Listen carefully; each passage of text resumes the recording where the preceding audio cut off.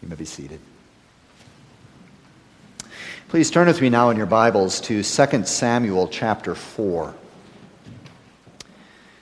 2 Samuel chapter 4, as we continue to make our way through the life of David and a study of 1 and 2 Samuel. This morning we come to chapter 4.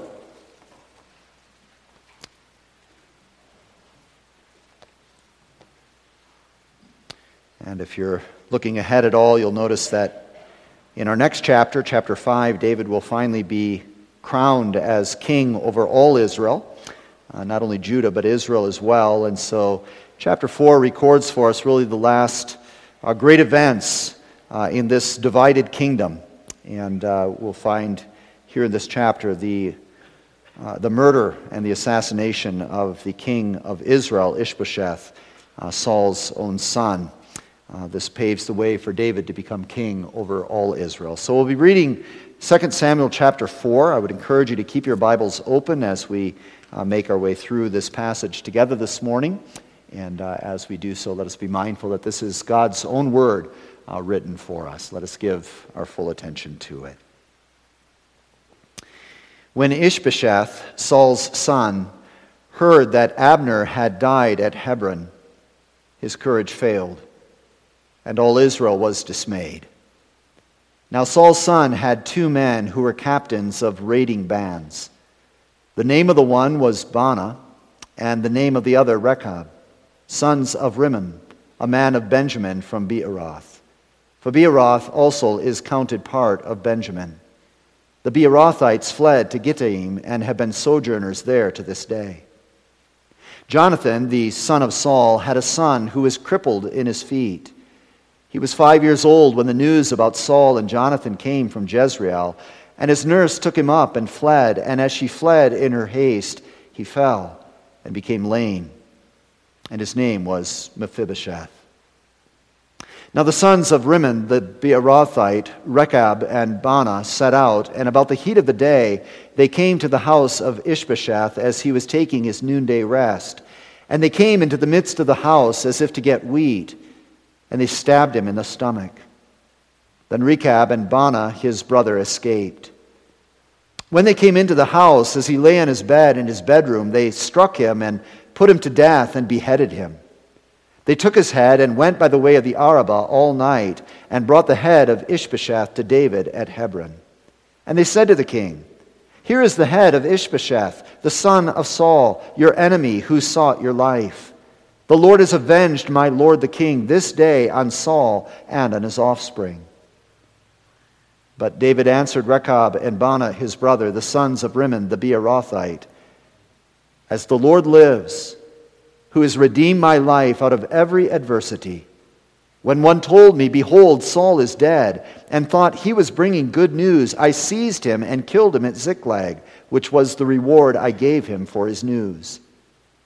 How much more, when wicked men have killed a righteous man in his own house on his bed, shall I not now require his blood at your hand and destroy you from the earth?" And David commanded his young men, and they killed them, and cut off their hands and feet, and hanged them beside the pool at Hebron. And they took the head of Ishbosheth, and buried it in the tomb of Abner at Hebron. So far, the reading of God's own word. The grass withers and the flower fades, but the word of our God stands forever. Dear brothers and sisters in the Lord Jesus Christ, our passage last Lord's Day, 2 Samuel chapter 3, ended with a funeral and a burial. It was the funeral and burial of Abner. It ended with David weeping and lamenting at the burial of Abner. Joab, David's commander, you recall, had killed Abner in cold blood. And though David called down curses upon Joab and even distanced himself from Joab, he failed to deal with Joab in justice. He let the unrepentant Joab live. He did nothing to avenge the blood of Abner. Here was a king who failed to administer justice to one who had done wrong.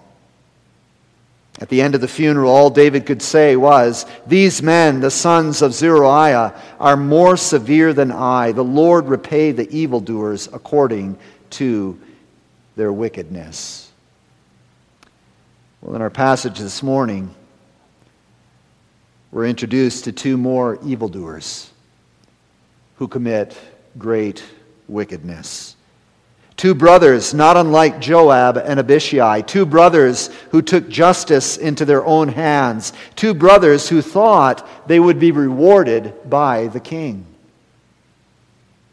You see the setting there in verse 1. When Ishbosheth, Saul's son, heard that Abner had died at Hebron, his courage failed, and all Israel was dismayed. Ishbosheth was Saul's only remaining son. He's still reigning at this point as king over Israel in this divided kingdom, but now Ishbosheth has a big problem.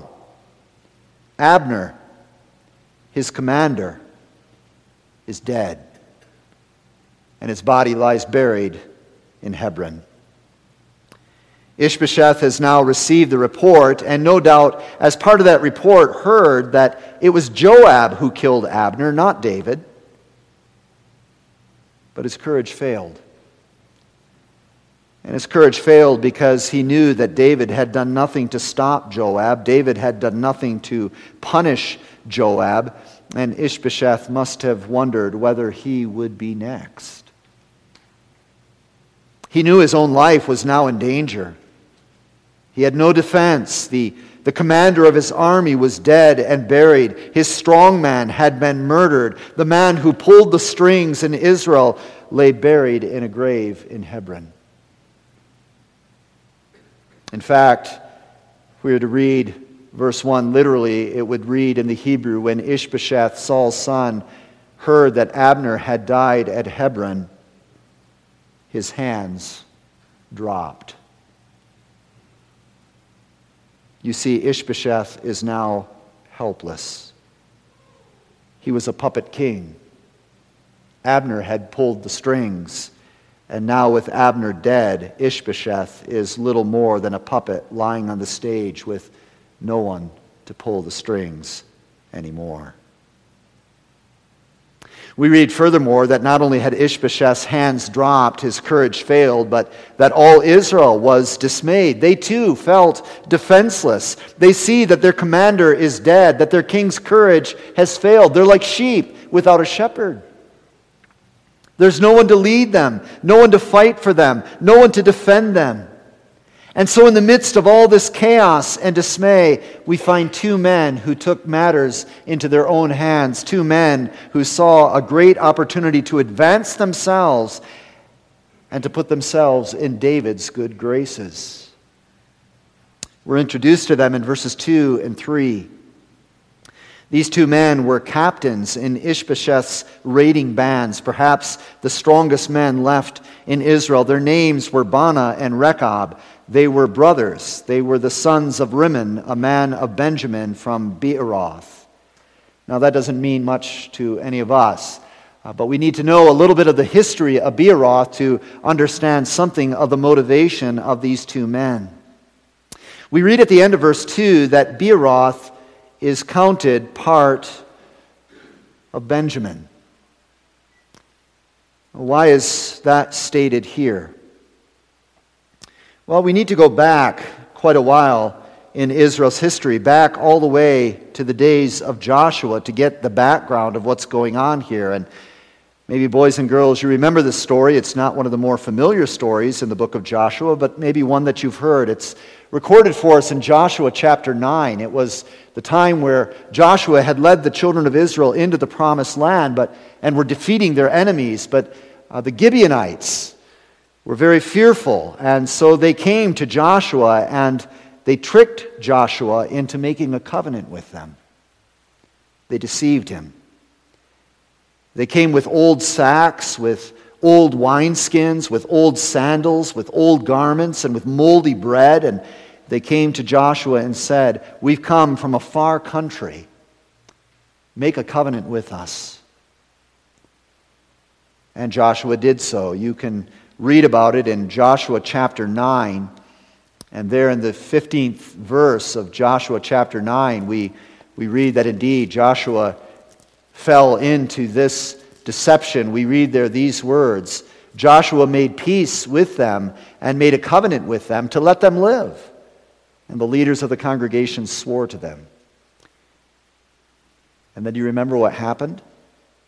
At the end of 3 days, after they had made a covenant with them, they heard that they were their neighbors and that they lived among them. And the people of Israel set out and reached their cities on the 3rd day. Now their cities, listen to this, their cities were Gibeon, Kephirah, Beeroth, and Kiriath-Jearim. But the people of Israel did not attack them, because the leaders of the congregation had sworn to them by the Lord, the God of Israel.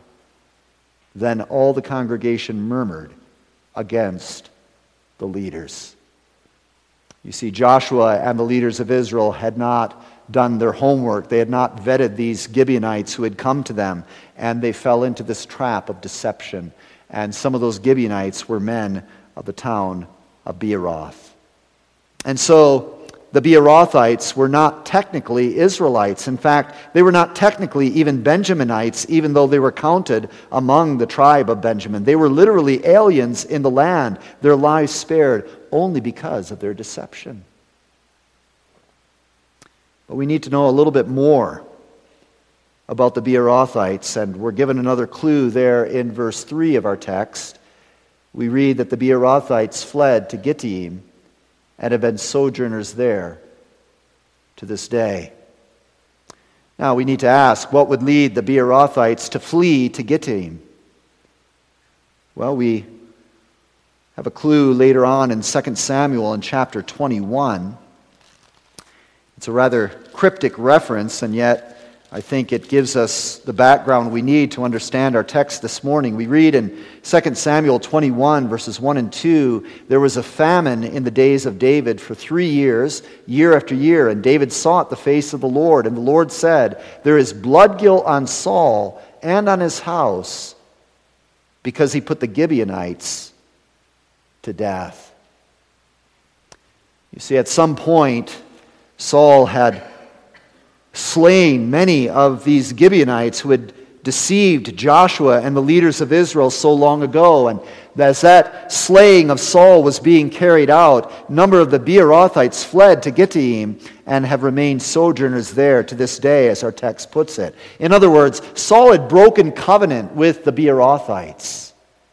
He had broken the word of Joshua. He had broken the covenant that Joshua had made with them and was putting them to death. And that led many of them to flee to Gittaim for their lives. That gives us a little bit of an understanding as to the actions of these two men in our text. They were aliens in the land and now filled with desire for revenge. Filled with desire for revenge against Saul and all his house. Filled with a bitterness, a grudge that they have nursed for very long, much like Joab against Abner in our previous passage.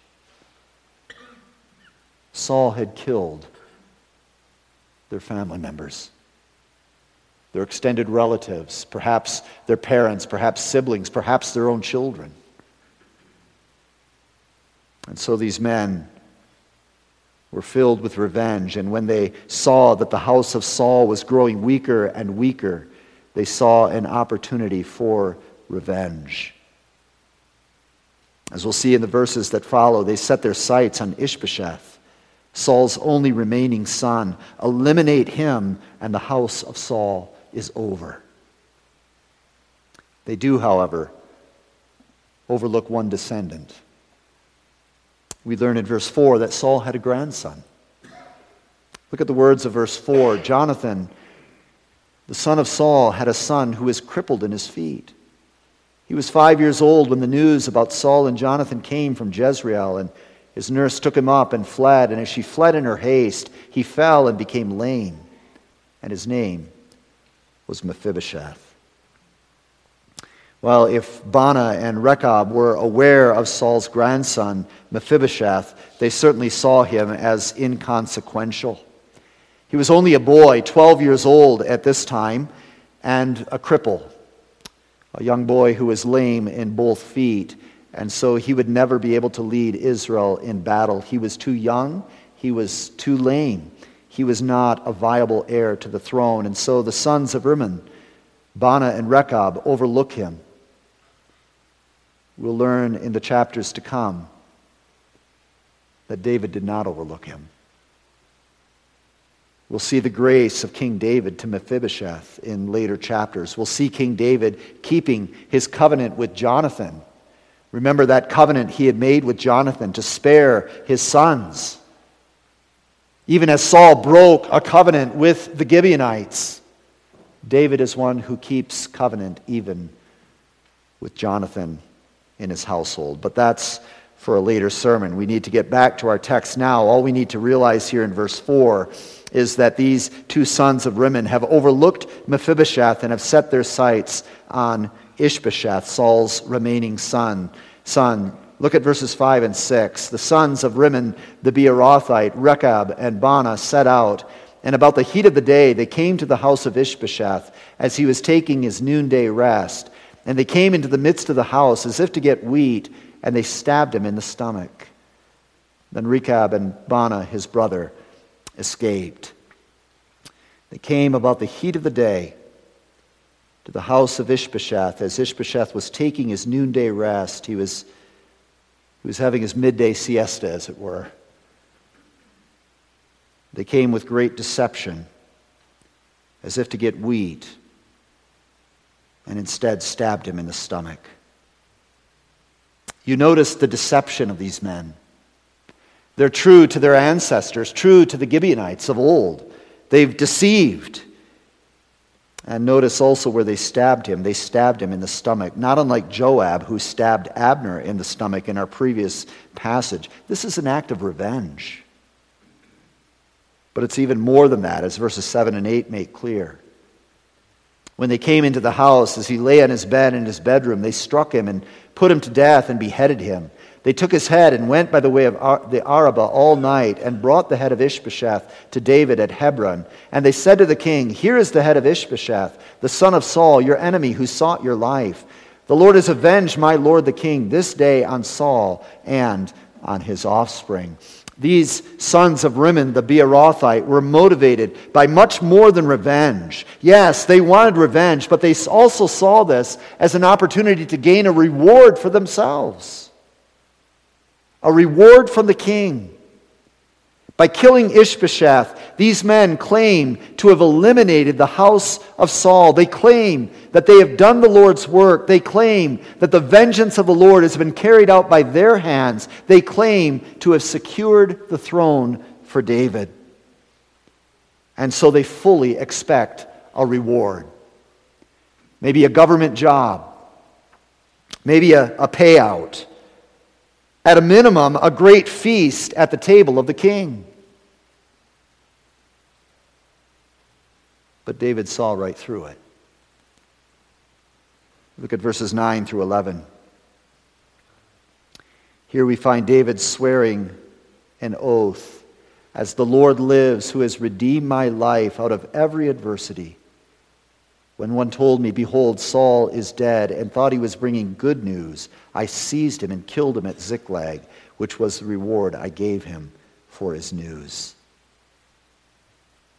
Notice David's faith in this statement. The Lord has delivered my life out of every adversity. This is why David never seized the opportunity to harm Saul all those years that he was fleeing from him in the wilderness. This is why David never lifted his hand against Saul or against anyone in Saul's house. It's why David did not even lift his hand against Saul's commander Abner. It's because David trusted himself to the Lord. You see that in many of David's psalms. We sang from Psalm 37 this morning. You might go back this afternoon and read the words of Psalm 37, where David is telling himself not to fret, even though there are many wicked who are seeking to overthrow him. Don't fret, he says to his soul. Trust in the Lord. He will bring forth your justice as the noonday sun. And so here is David confessing before these two wicked men that his trust has been in the Lord all along. He doesn't need these wicked men to secure his throne for him. He trusts that the Lord will do that. And David then draws the attention of these murderers to the death of Saul, Ishbosheth's father, and the report that he had received and the action he took. He was swift to administer justice upon the man who claimed to have killed Saul, the Lord's anointed. You remember that back in 2 Samuel chapter 1. Well, now David says, I will administer justice quickly upon you, murderers as well. You notice David calls them wicked men. You notice also he calls Ishbosheth a righteous man. Now, it's not that Ishbosheth was without guilt, but clearly this murder was wrong. It was not an act of war. It was an act of premeditated, cold-blooded murder against the son of a man who had been, against the man who had been the son of the Lord's anointed. And so David is quick to administer justice. You see it there in verse 12. David commanded his young men, and they killed them and cut off their hands and feet and hanged them beside the pool at Hebron. But they took the head of Ishbosheth and buried it in the tomb of Abner at Hebron. It's a rather gruesome last verse here in our passage, the dismemberment of these two murderers and the burial of the head of Ishbosheth. And in all of this, you see David is executing justice. David intends to make a point by the execution of these two men, these two murderers. One author said, these men were seeking advancement, they received termination. Their hands were cut off, those hands by which they had done their sinful deed. Their feet were cut off, those feet with which they had run to bring what they thought was good news. And their handless, feetless bodies were hung out in public beside the pool of Hebron for all to see. What was David's point in this? Well, David knew the law. He knew Deuteronomy 21, that cursed is anyone who is hanged upon a tree. And David meant for all Israel to know that these men were under the curse of God for what they had done. This was their reward. These murderers were made a curse. And then David took the head of Ishbosheth, his one-time rival, his brother-in-law, and he buried it in the tomb of Abner at Hebron. He honors Ishbosheth in his burial, even as he honored Abner in his. He buries them in the city of the king.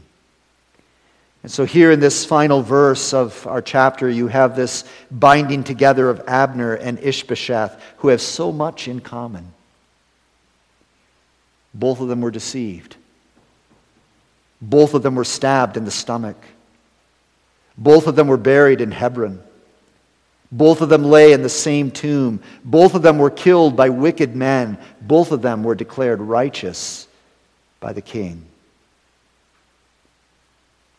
And with so much in common, it serves to highlight a big difference in the way that David dealt with their murders. David administered justice to Ishbosheth's murderers. He administered justice to Baanah and Rechab, the sons of Rimmon, the Beerothite. He executed them on the spot. But you remember last Lord's Day in 2 Samuel 3, how David failed to uphold justice upon Abner's murderers. He let Joab and Abishai, the sons of Zeruiah, live. So what do we make of this? David is so consistent in his burial of Abner and Ishbosheth. but so inconsistent in the ways that he dealt with their murderers. What do we make of this? What do we make of David at the end of all this? Well, David is a complex figure. There is much that David does well. He doesn't touch the Lord's anointed. He doesn't take vengeance into his own hands. He entrusts himself to the Lord. He waits on the Lord. He sings psalms to the Lord. But there are also flaws.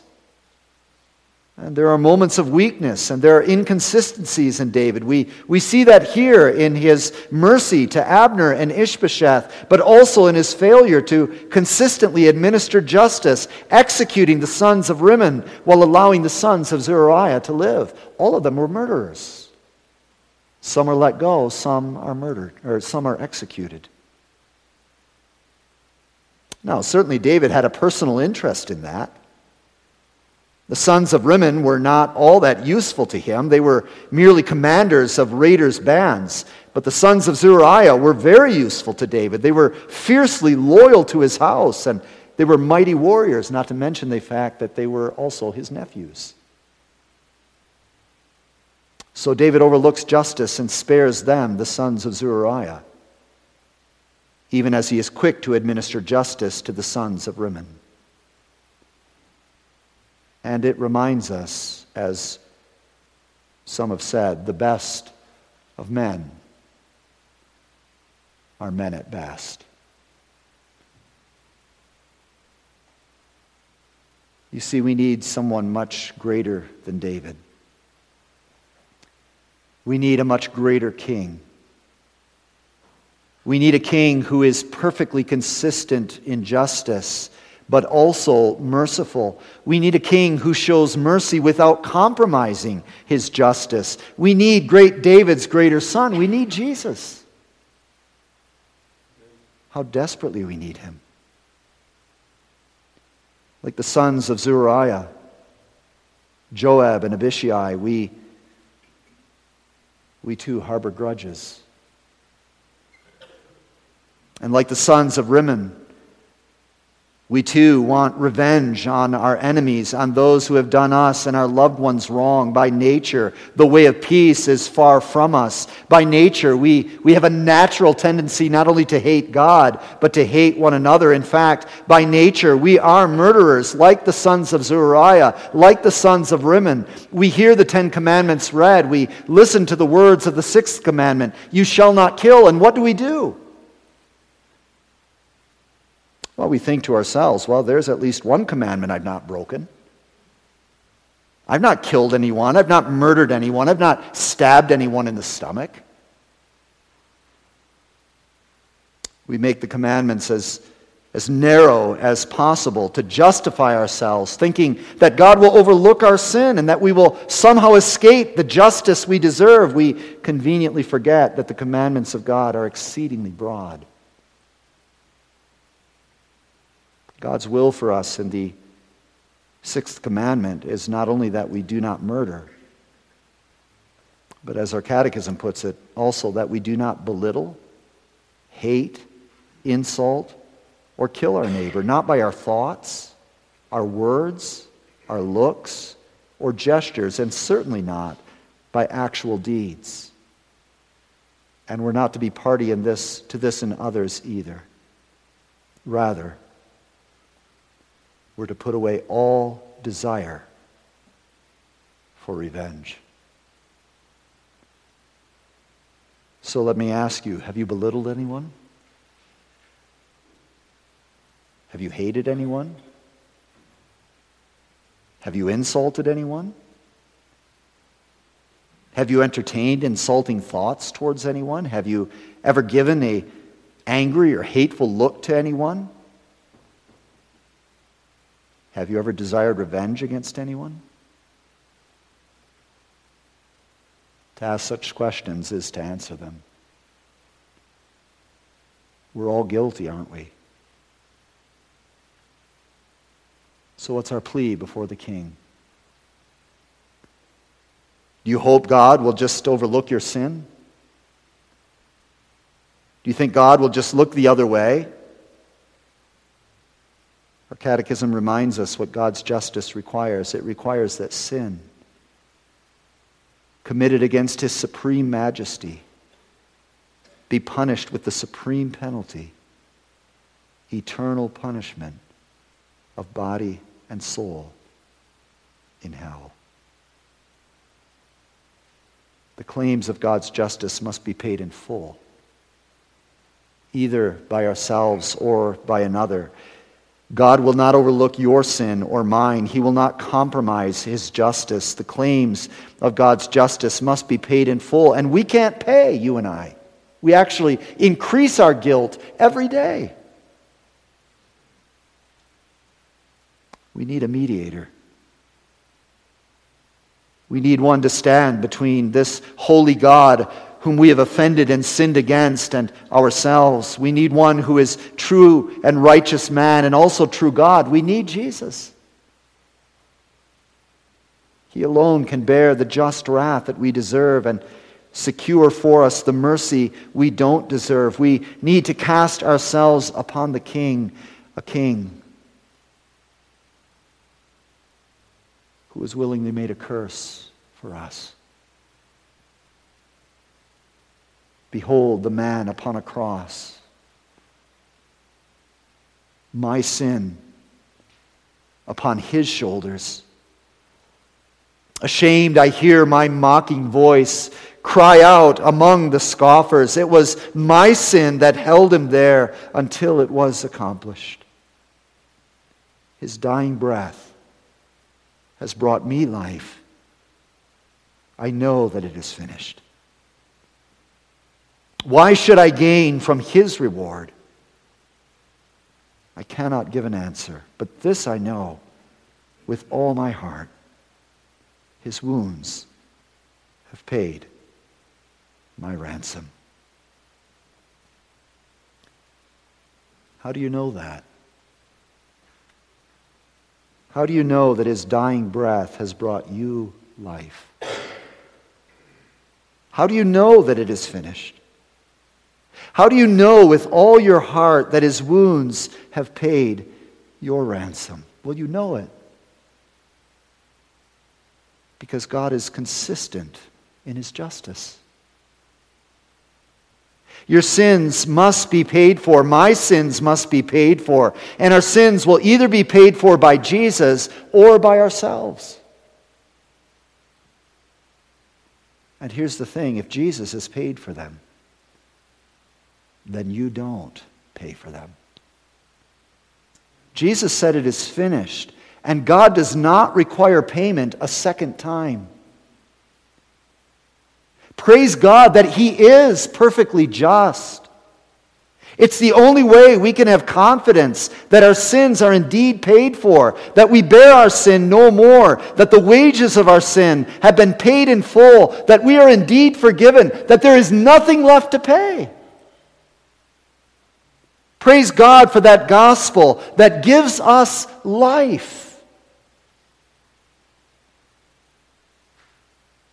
Our passage last Lord's Day and again this Lord's Day ends with a funeral and a burial. And not to be morbid, but we need to recognize that one day the funeral will be ours, it will be yours, it will be mine. Before that day,